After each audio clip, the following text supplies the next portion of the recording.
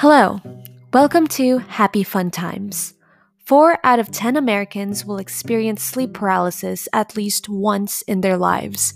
As someone who has gotten sleep paralysis approximately 50 plus times, I will be teaching you what to expect and how to get out of one once it happens to you. It is February 5th, 8:22 p.m. My good friends know that I get sleep paralysis all the time.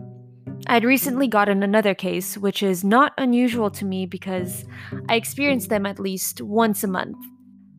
I've gotten used to being frozen and seeing dark figures that it's not really a frightening experience anymore. I have routines and procedures that, quote unquote, saves me from what I see at night.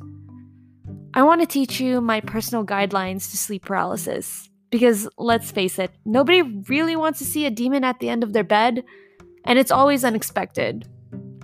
If you have paper or just want to mentally follow along, write down expectation number 1.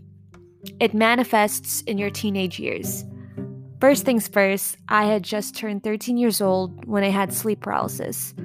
My grandmother died that year, and for some stupid-ass reason, I had taken a nap in her room. I remember opening my eyes and was unable to move. There was a choking sensation, not the good kind. It felt like my body was pushed against a brick wall. I remember opening my eyes and was unable to move. Then I saw a figure which looked like a distorted, dark demon baby. There's this superstition in the Philippines that unbaptized children never make it to heaven and are doomed to walk on earth as a demon. How fucking convenient, right? So I closed my eyes and opened them to see the figure close to me. I closed and opened them again, and it was on my chest. I did the same thing one last time.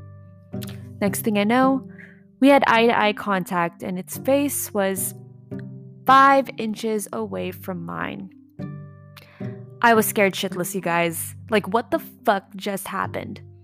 Well, it seems that sleep paralysis manifests in your teenage years and becomes frequent in your 20s and 30s.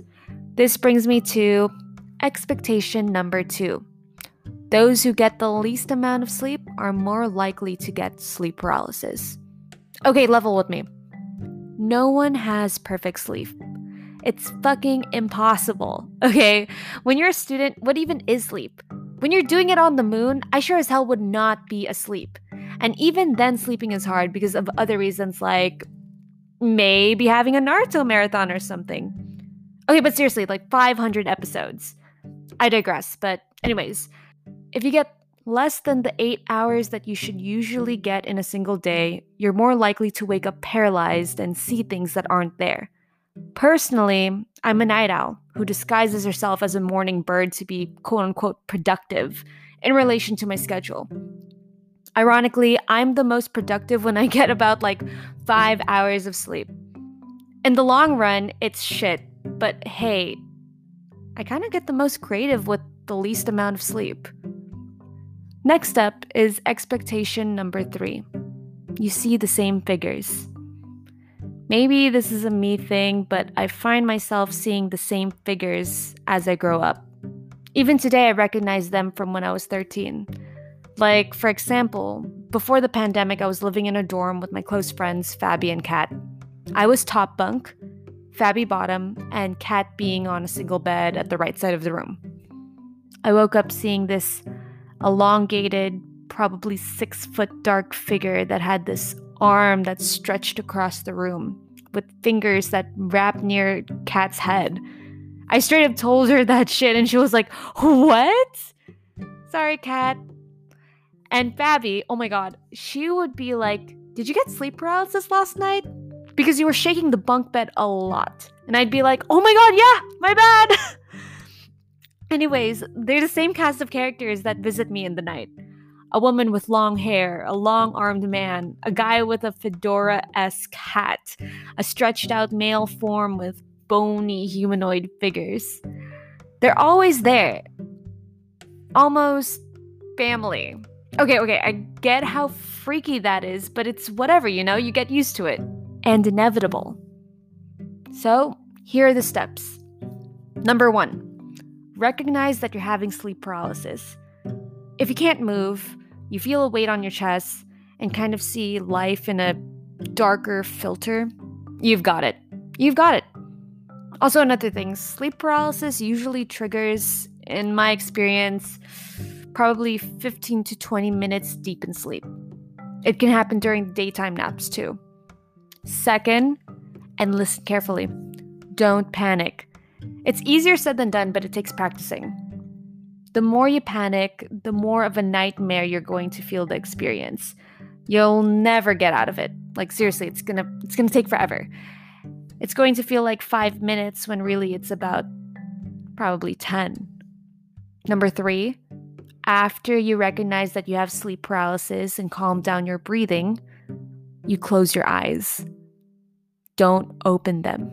Let me repeat. Don't open them.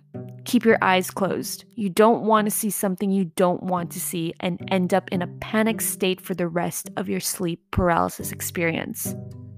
Number 4, the fun part. You break free.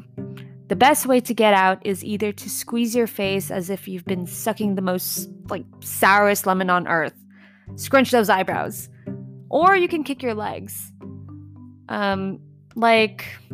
Use your thighs to imaginarily apply pressure to the invisible wall. That but usually should save you. Sooner or later you'll be out, but don't feel relieved just yet. So write down or think, mentally note down, expectation number 4. You can experience sleep paralysis more than once in a single night. I used to get 5 in a row within the first 30 minutes of sleep.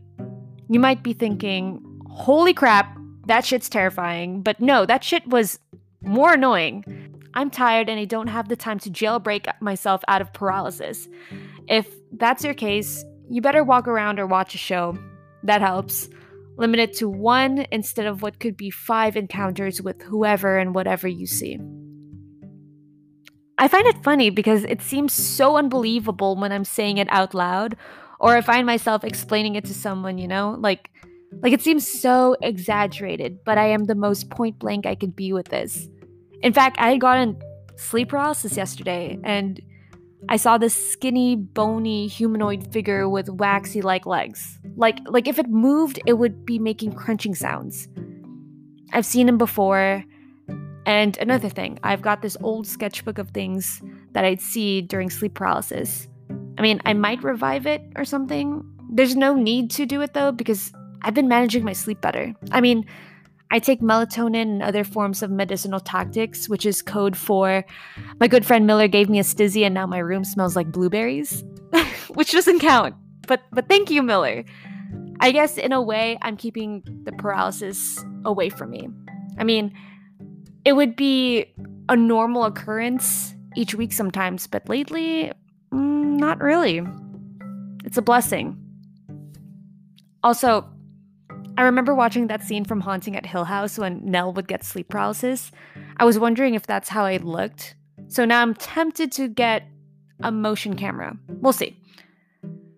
Anyways, I hope this guide helps you. I thought talking about it would be cool as to one of the many topics we'll discuss. Disclaimer, this is not supposed to be scary or haunting, but relieving.